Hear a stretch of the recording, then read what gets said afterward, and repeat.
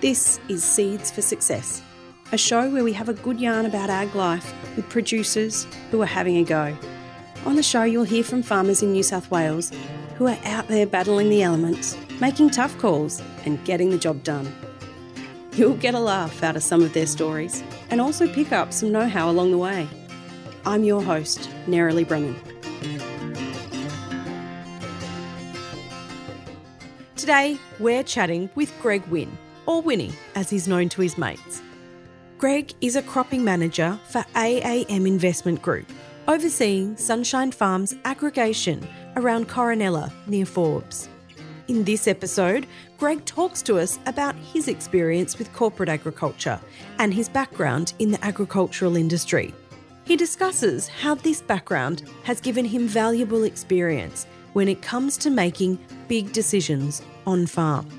With cost-benefit analysis and budgets a huge part of his strategy since starting at Sunshine Farms in 2019. Local Land Services Mixed Farming Advisor Rowan Leach travelled to Coronella on a rainy June morning to bring you this chat with Greg. G'day listeners, today I'm here with Greg Wynne, a good mate and someone who taught me a thing or two in my first few years as an agronomist. Winnie, welcome to the Seeds for Success podcast. Thanks, Leachy. Thanks for having me. Can you start by giving the listeners a bit of a run through what you do with your job and who you work for? Yeah, sure. So 2019 I started with a company called AAM Investment Group. They're a family-owned Australian investment company who, as part of their expansion, was looking for a diverse portfolio across the agricultural sector. They were already in chickens and timber and the cattle stations in the Northern Territory. And then part of their expansion and diversity was to purchase 5 farms in and around the Coronella district, which is geographically around Condobolin, Forbes and West Wyalong. And I was brought upon to manage those farms. And so what does your day-to-day look like in that role? They're a mixed farming operation. So what that originally comprised of was a self-replacing merino flock and both dry land and irrigated cropping. So my day-to-day would mostly comprise of managing up to, we would range, depend on seasonality, from 12 to 18 staff across the aggregation, and then another asset that we added on later. So yeah, between that, running staff would also obviously run the business and maintain all operations from the cropping stage, obviously right through to all the ongoings that happens in a self-replacing merino flock. So yeah, lots of moving parts. Also, another part of the AAM story is to invest capital to improve assets. So as part of that, we also undertake quite a large irrigation development, as well as other capital expenditure such as infrastructure like sheep yards and fencing. So all those things combined would certainly seem to be able to fill a day in. And so is that operation run by itself or as part of the larger thing? Is it pretty self-contained? I guess each asset's run individually, so it has its own P&L and own set of books, but it all falls, our asset, like Sunshine Farms, would fall under one of AAM's investment portfolios called the Diversified Agricultural Fund, which is shortened to DAF. So under DAF, there is chickens, some timber assets, a large place up at Blackall called Terrick, and ourselves. Sunshine Farms is the aggregation that I manage, but it's made up of an aggregation of 5 other farms. So there's Bergen Park, Round Cow, Sunshine, Warralai and Glencoe.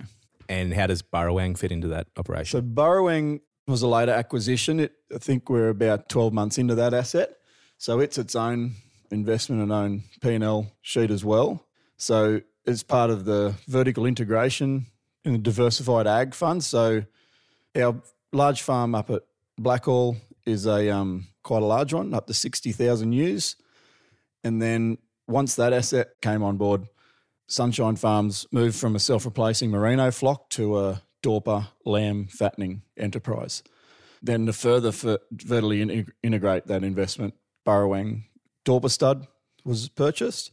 So it'll be maintained as a seed stock business, but there'll be the opportunity to expand that with some of the genetics being able to be moved up to our Blackall business and improve the flock up there, which in turn Sunshine Farms will see the benefit of a better genetics and hopefully better output from our lambs. Yeah. So it sort of sounds like that they're working self-contained, but to an overall arching goal in mind. Yeah, exactly. So all part of the one family, but all required to be standalone and be profitable in their own right. Mate, we might just get onto this, maybe some of the specifics of the Coronella Sunshine Farm. So what are the soil types there and what do you do there?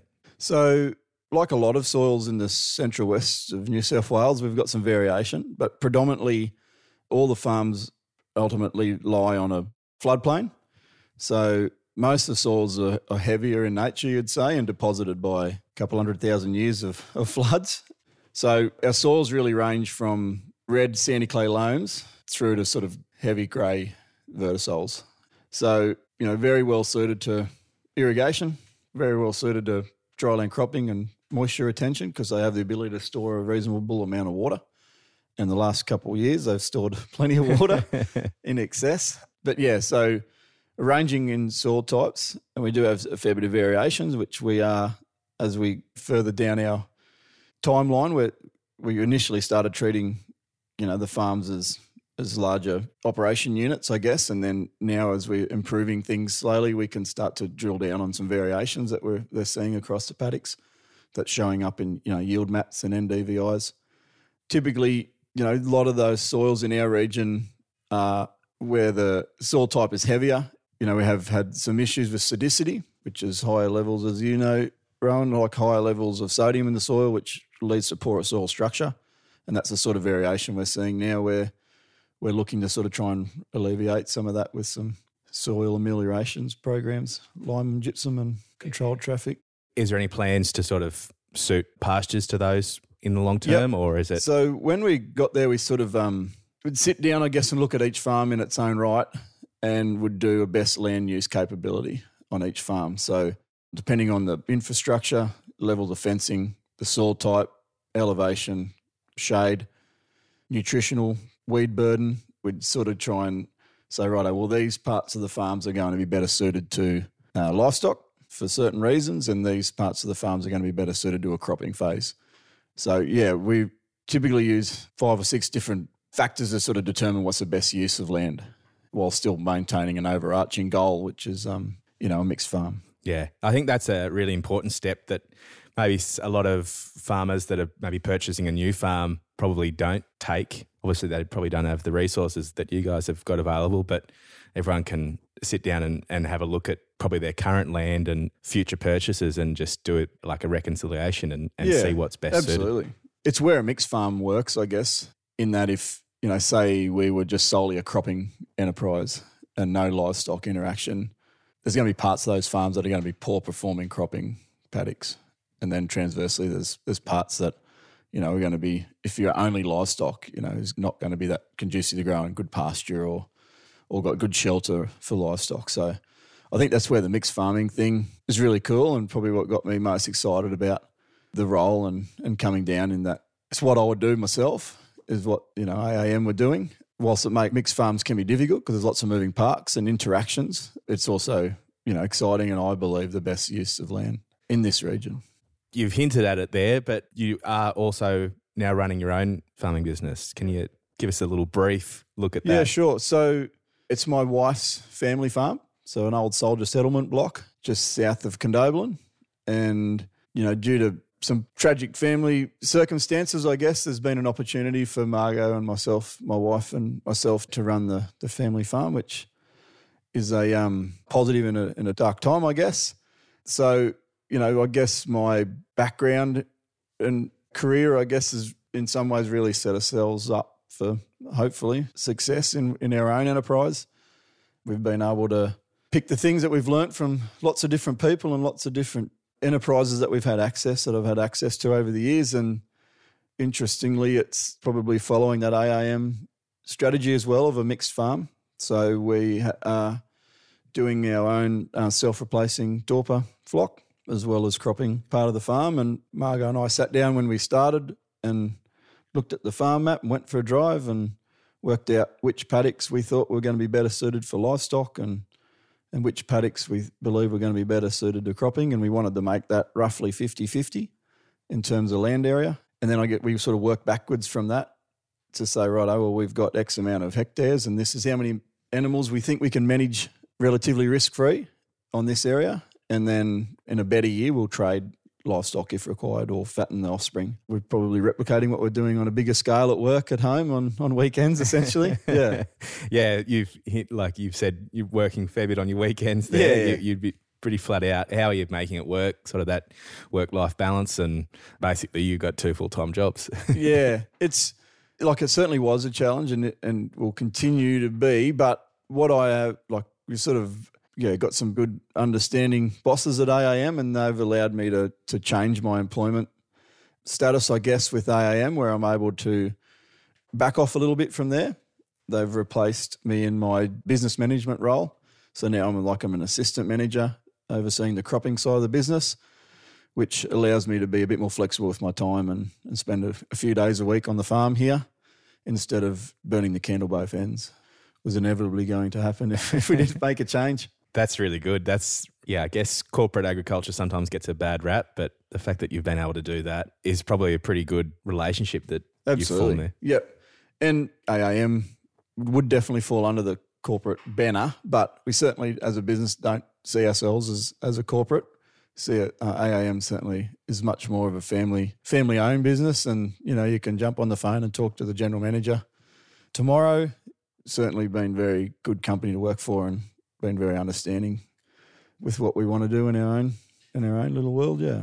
Mate, you've hinted at it previously, but you've had a long and illustrious career in agriculture. Can you just maybe talk us through a bit of your background? Yeah, sure. So grew up in Glen Innes in the Northern Tablelands and finished year 12 and, like a lot of kids at that stage, you're probably lots of pressure on to make your decision on what you're going to do, and I wasn't 100% sure, but spent a bit of time working from family, friends on a farm over that period and thought, I love being outside, I love farming, I love cropping, so decided to do agronomy at UNE up in Armidale. So enjoyed myself there, turned a 3-year degree into a couple more than 3, but certainly made a lot of friends and learned a lot of skills, built a really good network from my time up there, and then when I finished uni there, went on the job search, and as is such in agriculture, you typically find a job through your network, which is what happened in this case, and was able to get a job with Ag and Vet Services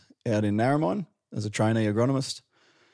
So I spent 11 years at Narromine with Ag and Vet and moved up from trainee to an agronomist, under my own steam, and then built a book of fee-for-service clients, and then took on a customer service manager role, which is like the store manager, and then also took on a role as a regional manager for an agronomy team. So that was really important part of my formative years, I guess, being able to work with such a range of good growers in that Narromine district and learn a lot from them. And Ag and Vet had a really good internal training program. So we spent a lot of time with other agronomists and from different regions, and we did lots of, tours and that sort of stuff. So to be able to do the business management side of things towards the end as well, added that, that layer to my learning.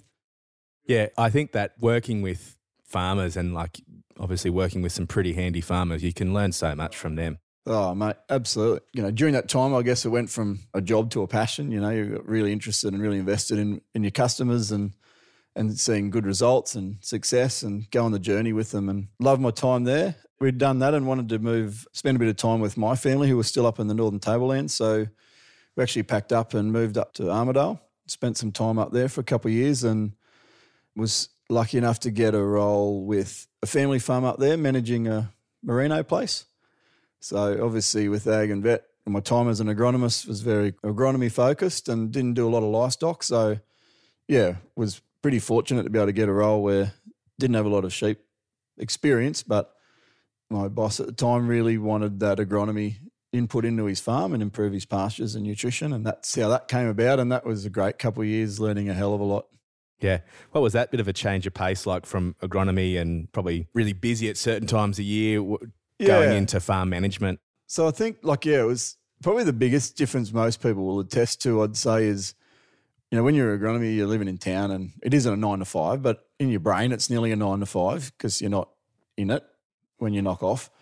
Whereas when you're on the, living on the farm and moving on the farm, you're there and, you live it and you breathe it, and work becomes a lot more part of your life, and your family then becomes involved in your work.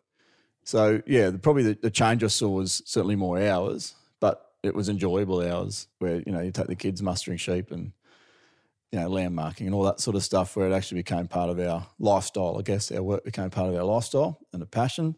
So, yeah, that was good. And physically, it was a lot more fencing, a lot more walking up and down hills. Yeah, so physically more demanding. But, yeah, certainly loved it. It was great. And then the drought actually hit up there and like it did everywhere at the end of 19, and, it was pretty terrible everywhere, but the tablelands in particular were probably less accustomed to such a severe drought, and it was pretty challenging for everybody up there at that stage. And higher stocking rates, it's all relative, isn't it? Yeah. And I just think the prolonged, they have lots of short droughts in the New England, but it was so prolonged, and, yeah, certainly not downplaying it for anybody else. It was a shocker everywhere, but, it was particularly difficult up there. And, yeah, when another one of the network reached out with the opportunity to move down to Forbes Condo region, all the ducks sort of aligned, and it was pretty much, I sort of felt like it was a role that I'd been working towards for the last 10 or 15 years. So sort of accumulated or brought together all the skills I'd sort of picked up over the different jobs I'd had. So have you got any tips for maybe young people just entering the ag industry on, what they should be doing in their careers? It's such an exciting time to be a young person in ag at the moment, I think, because the world's your oyster.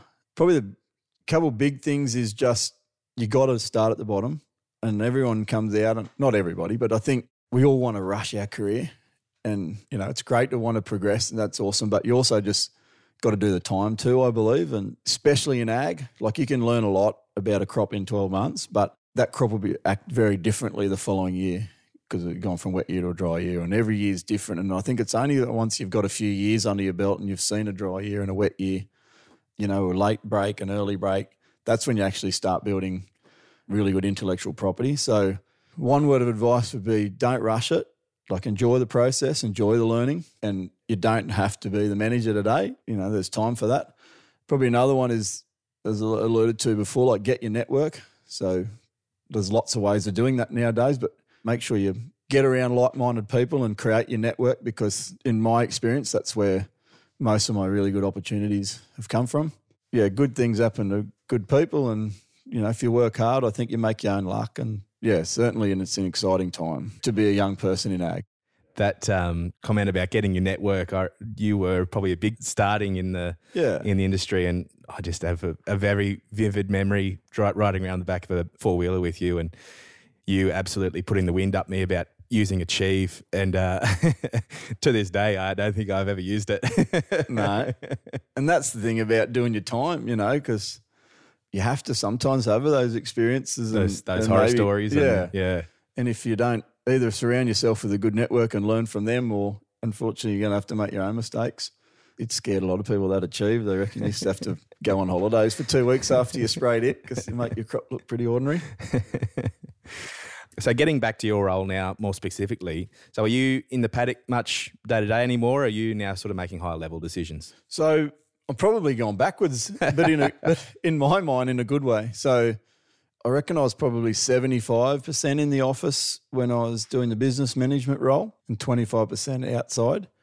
And that's a function of lots of different things. That's a function of so many moving parts in a fast progressing asset, but also in that investment space, there's lots of compliance and stuff, which is all very necessary, compliance and reporting.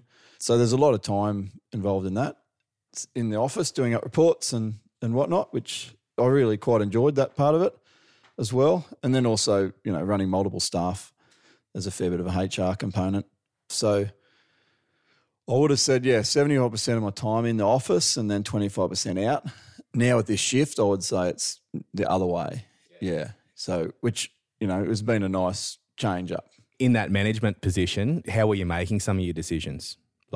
You did word me up before with your sort of ROI and IRR. I think I've heard of ROI before, but... So I guess in that corporate world, there's delegations of authority, I guess. So without getting bogged down in technical, all that means is there's different people within the management hierarchy that are responsible or can approve decisions.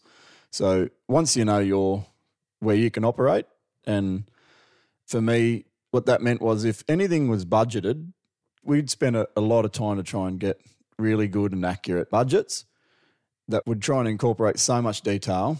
The reason being, lots of reasons, everyone should run to a budget. It's just good management. Just everyone should, whether you're a farmer or you're a kid getting pocket money. I think budget's a great thing. So the more detail that I could get in my budget, the more opportunity I had to make decisions. And what that means is if I budgeted to use X amount of kilos of urea per hectare and the budget's been approved by all the appropriate people right up to the board level, then I can go and make a decision based on all my agronomic expertise. So how much soil moisture we have, the seasonal outlook, the crop stage, soil test analysis.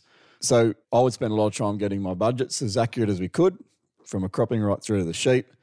And then you've solely, once all that's approved, you're solely making really good on the ground decisions. Where that gets a bit difficult, I guess, is where it's unbudgeted.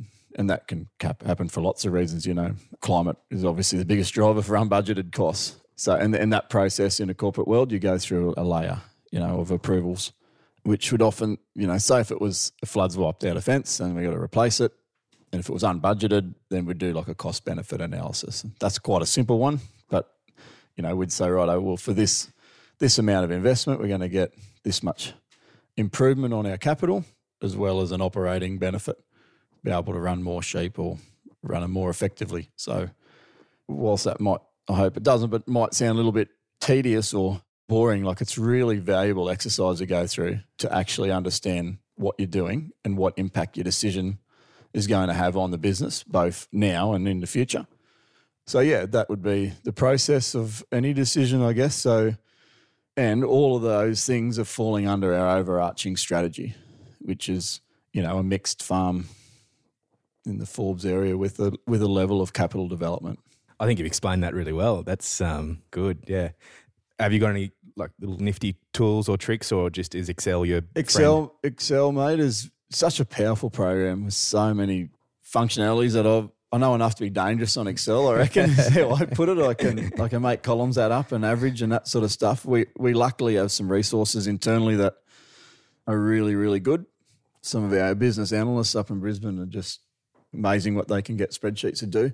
We use other tools, AgWorld and AgriWeb, like commercial online products, and they're great. They're probably, I guess how we see them is they're our data capture, but then we still use big Excel spreadsheets. They're just so powerful, and there's just we just haven't found too many products on the shelf that can manage the levels of complexity that we have. The cost benefit analysis, as I alluded to, that's the crux of all of our decisions essentially, and it's such a valuable process to go through, whether it's a set of sheep yards, whether it's a new tractor, whether it's a new fence, like essentially anything that we do from a capital expenditure. So any improvements or any machinery goes through that process, and it's really powerful. Like sometimes it's really nice to have stuff, but when you actually sit down and run the cost benefit analysis and work out the interest and the depreciation that's going to have and the repayments, and then you compare it to what you're already doing, and sometimes it's not that exciting, unfortunately. Yeah, so that process, I'd encourage everyone to learn, to do that. And sometimes it's hard to manage the cost benefit will be, how do you say putting a new set of sheep yards is going to save you money? But you try your best and say, well, we think it'll mean one less FTE, which is a full-time equivalent. So by having a better set of yards, if we can run half a staff less and that staff can go and do something else that's better use of their time instead of pushing sheep up that won't go around a bad bugle or something. Yeah, that's how we try and do a cost benefit, and it's a good process to go through to make sure you're spending your money wisely. And it's so important in a corporate thing to make sure we're spending other people's money wisely. I actually did a very much smaller scale cost benefit analysis of, as you know, the cattle job has turned off a bit, and I've got some of my own little weaners at the moment, thinking, should I feed them or should I ramp them? And after nutting out the Excel spreadsheet and adding up the columns, I've worked out that I was going to be $1 a head better off if I fed them. So I think they're on the truck next Monday. So what's been your experience overall in corporate agriculture? Oh, look, my experience is it's been wonderful. But what corporates and what AAM has certainly done in my region is, or in our region here is, we've bought family farms that due to their succession, for whatever reason, there wasn't a path forward. So I think most people could relate to that. There's been lots of family farms sold, unfortunately. But what AAM has done has been able to, purchase those family farms and then be able to inject capital into them, which is probably what most of those families wanted to do for the last 20 years and were unable to. So it's really exciting to be able to start with a farm and have a goal in sight to where you want it to get to and then go on that journey and actually see the change. And that's something that particularly in the last 6 months, we've really started to see a lot of that change come to fruition. So it's really rewarding to be able to drive around and see, that you've actually had a positive impact on not only a farm or a paddock or a crop, but in our case, we hope we've had a positive impact on the region as well. And the community, yeah. And the community. So we've replaced some of the family farms that were probably, their kids had grown up and gone, so they weren't putting kids on the school bus anymore, and we've replaced them in a lot of cases with young families. So kids, we hope we put more kids in the school, and we hope we've invested some capital in the local business. We try and employ all our contractors and service providers and everything local. So, we're hoping we're having a positive, legacy, I guess, on the community, and being part of that's been fantastic. Cool, mate. I think that's a really good answer. Thanks for your time on that one. Thanks for listening to part 1 of this 2-part chat with Greg Wynn. Join us next episode as we continue our conversation and learn more about how the recent flooding along the Lachlan River has led Greg to a new approach to managing for future floods and drought. Thanks for listening. This podcast was brought to you by Central West Local Land Services. Local Land Services delivers advice and support to farmers, landholders and the community across New South Wales. To learn more, you can find us online by searching for Central West Local Land Services. If you'd like more information about the topics we discussed today, as well as links to relevant articles, fact sheets, events and other helpful resources, we've added those into the show notes for this episode. You can find them by tapping or swiping over the cover art in your podcast player now. Hey, and while you're there, please leave us a 5-star review. It really helps other farmers find the show. I'm your host, Nerily Brennan, and I'll chat to you next time.